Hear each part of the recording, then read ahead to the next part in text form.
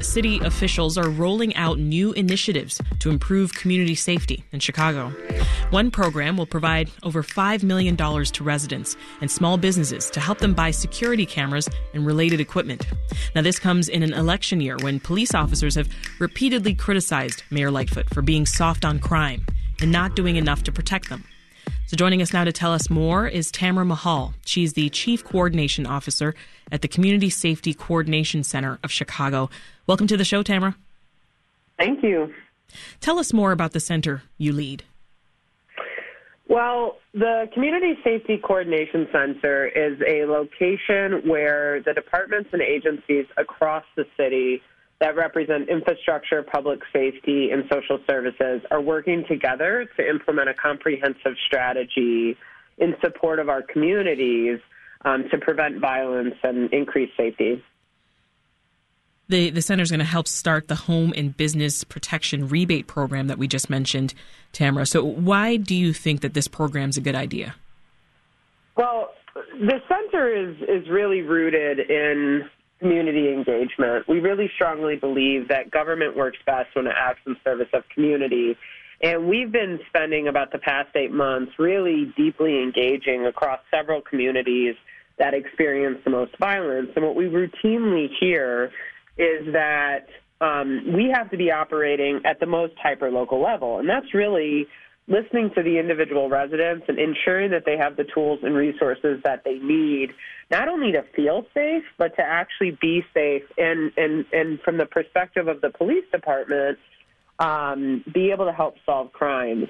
So this program really comes from the feedback that we've heard around different things that we could do, different tools that we could have in the toolbox to really provide residents with a way that they can protect their property, that they can help law enforcement solve crime, but also that they can increase their feeling of safety, knowing that they have cameras, but they also have lighting and even devices in their car that they can help track. So we're excited about it. We think that it's one of the many, many tools that we need on a comprehensive strategy, and we're excited to see where it goes. Well, you mentioned community engagement is a big piece of this. Can you tell us more about what that would look like? Yeah, thanks. So we've been working across communities, really first working with community-based organizations to sit and deeply listen to what their needs are. I mean, the reality is in so many of our communities, people have been working and continue to work to prevent violence. And what we've heard is that they need better coordination. Of course, they need more funding.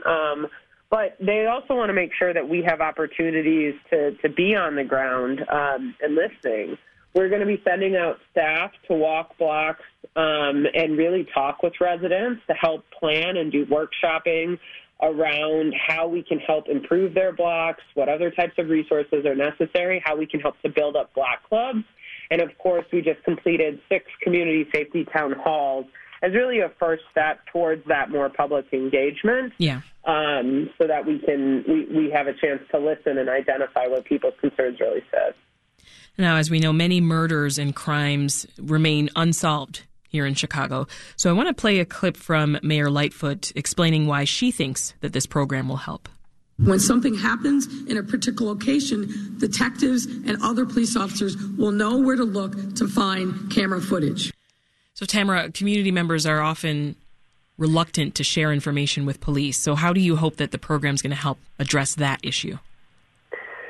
Well, a couple of things on that. I think one is we want to make sure that first and foremost we're using the technology of today and enabling and empowering communities to be able to help, and that has to start with giving out cameras. But I think outside of that, we think that this is a way where with the Chicago Police Department, knowing the location of your cameras ahead of time, being able to contact you behind the scenes, if needed, to set up an alternative location to meet with you, will make a lot of our folks more comfortable in providing information. But I think we also have to remember, and Superintendent Brown has talked about this, that camera footage helps solve crime faster. And so it becomes a valuable tool outside of witness testimony that the police department can use to solve crimes. I'll also say this. From the perspective, we've talked to quite a few folks in community, and if you are the only person on your block that has a camera and the police suddenly end up with footage of a crime happening, it's not a secret as to who was providing that footage. But if we're increasing the number of cameras on a block to 5 or 6 or so forth, then the likelihood of someone knowing that you were the person that provided that footage goes down. And so we see people feeling more comfortable. And that we look at as building better neighbor relationships, but also ensuring that there's a block-level approach to saying this is not going to continue to happen here in order to increase safety. Yeah. Well, tell me this. Cameras have to be registered with the CPD. And you've said that folks aren't required to share footage with police, but will there be any penalties or legal ramifications for people if they refuse? No, absolutely not. This program is built to be a tool to the Chicago Police Department. We are asking people to share the location of their camera so they can be contacted, but please don't have direct access. And no, there are not going to be legal ramifications if they do contact you and ask for your footage and you decline. Absolutely not. Okay, so police can get a warrant for footage, though? That's possible, but that would occur in normal circumstances today, regardless of whether they knew you had a camera or not. It's important to remember that today, if a crime occurred on your block, you would have police officers out there going door to door to see if people had camera footage regardless, and be asking if they had reason to potentially pursuing that through legal means. So that's still part of a normal criminal investigation. Our hope is that this allows us to solve crime faster by increasing the number of cameras, but if you decline footage, that's no different than it would be in the typical process today. Mm-hmm. Some folks might see this program as just a Band-Aid and that it's not getting to the root causes that actually lead to crime. What's your response to that, Tamara? Well, we would say back that this isn't the only thing that we're doing. We understand that. The reality is that the violence that we see in our communities is a symptom of root causes, as you mentioned. We have to be implementing long-term and short-term solutions at the same time. So when we look at community blight, when we look at the lack of opportunity for youth, when we look at the lack of long-term employment, and we look at the trauma experience in these communities, we have to be implementing long-term solutions with big investments in order to properly address those. But that doesn't mean that we shouldn't be putting short-term solutions in place, giving people access to resources like these in the moment to help us solve the crime that's happening today. And that is the city of Chicago's approach. This is a public health approach. We do have to provide opportunities like this to stop what's happening right now, but we are deeply invested in ensuring that we are addressing those root causes today, tomorrow, and years into the future with comprehensive investments.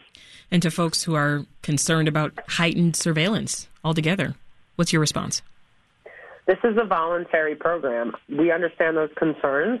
If that is a concern, you do not have to purchase a camera through rebate, and you don't have to provide your information to the Chicago Police Department. As a reminder, though, again, this is not a program where police will ever have direct access to your cameras. They must request footage. And so really what this is an opportunity to say, if a crime occurs on my block, I'm willing to be contacted to see if I can help. Tamara Mahal is with the Community Safety Coordination Center of Chicago. Tamara, thank you so much for joining us. Appreciate the time. Thank you. Let's turn now to Peter Hanna, advocacy consultant with the American Civil Liberties Union of Illinois. Welcome, Peter. Hi, how are you? Doing well. You've been listening to our conversation with Tamara. What's your response to what she had to say? Well, my response, perhaps not surprisingly, is that I disagree with a lot of what Tamara said. First, this is not a Band-Aid at all. In fact, it's another wound police are inflicting on communities, on privacy, on our rights, on the trust that we are supposed to have, for our communities and for police.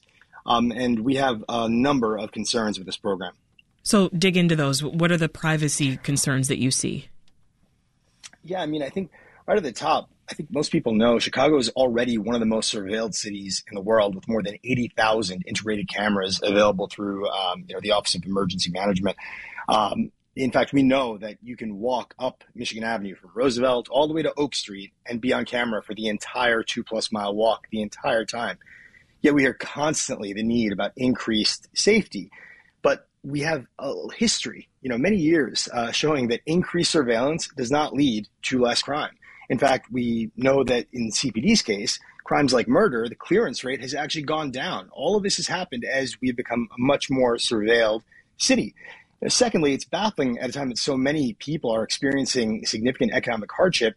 The city effectively wants to send public money to private companies like Amazon and Google to incentivize people to surveil their neighborhoods and their neighbors on behalf of police. And lastly, anytime you're looking at a program where the police are affirmatively asking the people to spy on each other, even if it's, quote unquote, voluntary, all sorts of alarm bells should be ringing in our heads. Now, this is ultimately creating the temporary illusion of greater safety at the cost of real rights. So to your point, are there ways that folks can opt out of being recorded if they're, say, walking by a house with a security camera? I mean, that's the problem. If I have one right outside my house or even inside my house facing outside that's not really visible to, the people outside, I could be walking, with my partner, with walking a dog, with my friend. I might be having a conversation, and that can get caught by a camera that I don't even see.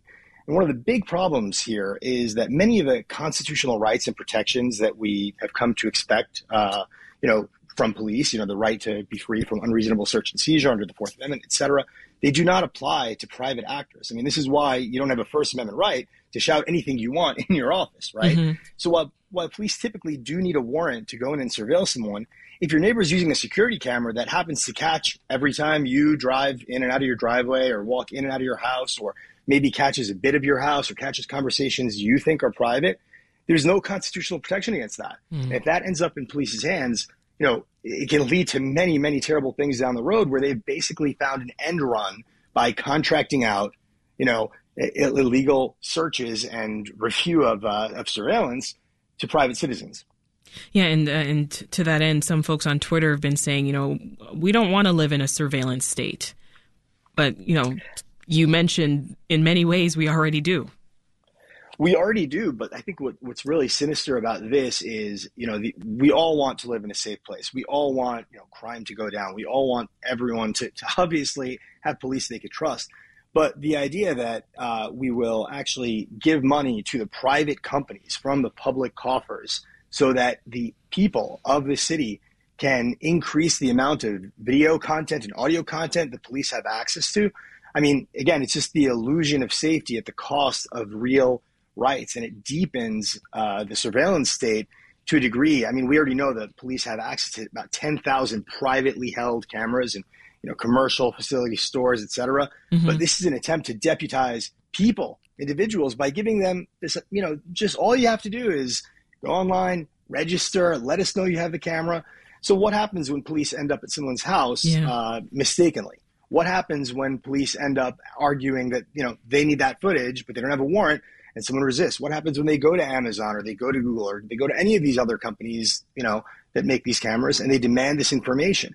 We're just setting up, this precedent for, individual, private citizens surveilling each other on behalf of police in the hope that perhaps this reduces crime. And it's unfortunately a false hope. We need to invest in communities, and the city shouldn't proceed with this until they've heard from communities that are deeply affected by over-policing and surveillance. Yeah. Well, I was going to ask you, how would you alter the home and business protection rebate program if you could? Or would it just not exist? Yeah, I think the best case scenario and the correct scenario is that this should not exist.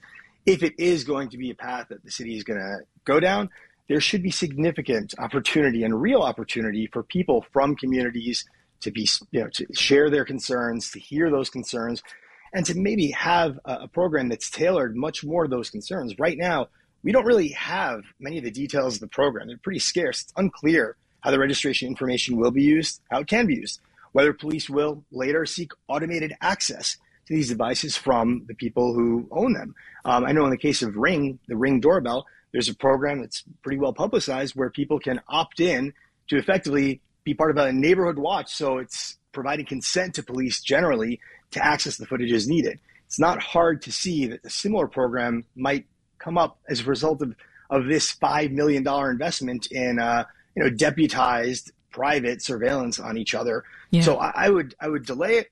I would get significant community input. And then if they had to proceed, and I don't think it's a good idea at all, I would make sure that there are safeguards, from start to finish, so that this information is not being misused and this program is not being abused, which unfortunately is, what always tends to happen when we just pour money into private companies' hands and pour technology into problems that are not solved with technology, but are solved with investment in communities. We'll have to leave it there. That is Peter Hanna with the American Civil Liberties Union of Illinois. Thank you, Peter. Thank you so much. Thanks for listening. I'm Sasha Ann Simons. We've got more for you on the podcast, WBEZ's Reset, wherever you listen.